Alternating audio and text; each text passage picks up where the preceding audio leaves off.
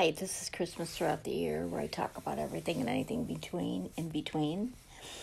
You can find my podcast on Spotify and Google, on Apple, on Pocket Cast, on Radio Public, or wherever you get your podcast.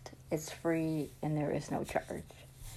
My last segment, this is my fourth and last. I do them every 2 weeks until Christmas. I'm going to talk a little bit about the Christmas candy out there.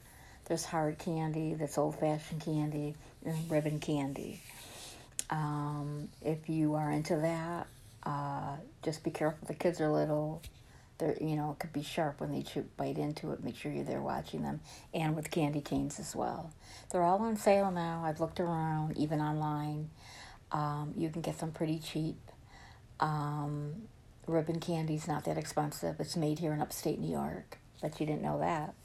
But it is. It's made in upstate New York. And it's been around a long time, probably longer than me.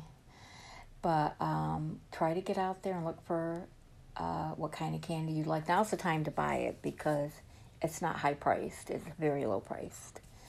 And you don't have to go to a very expensive store for it either.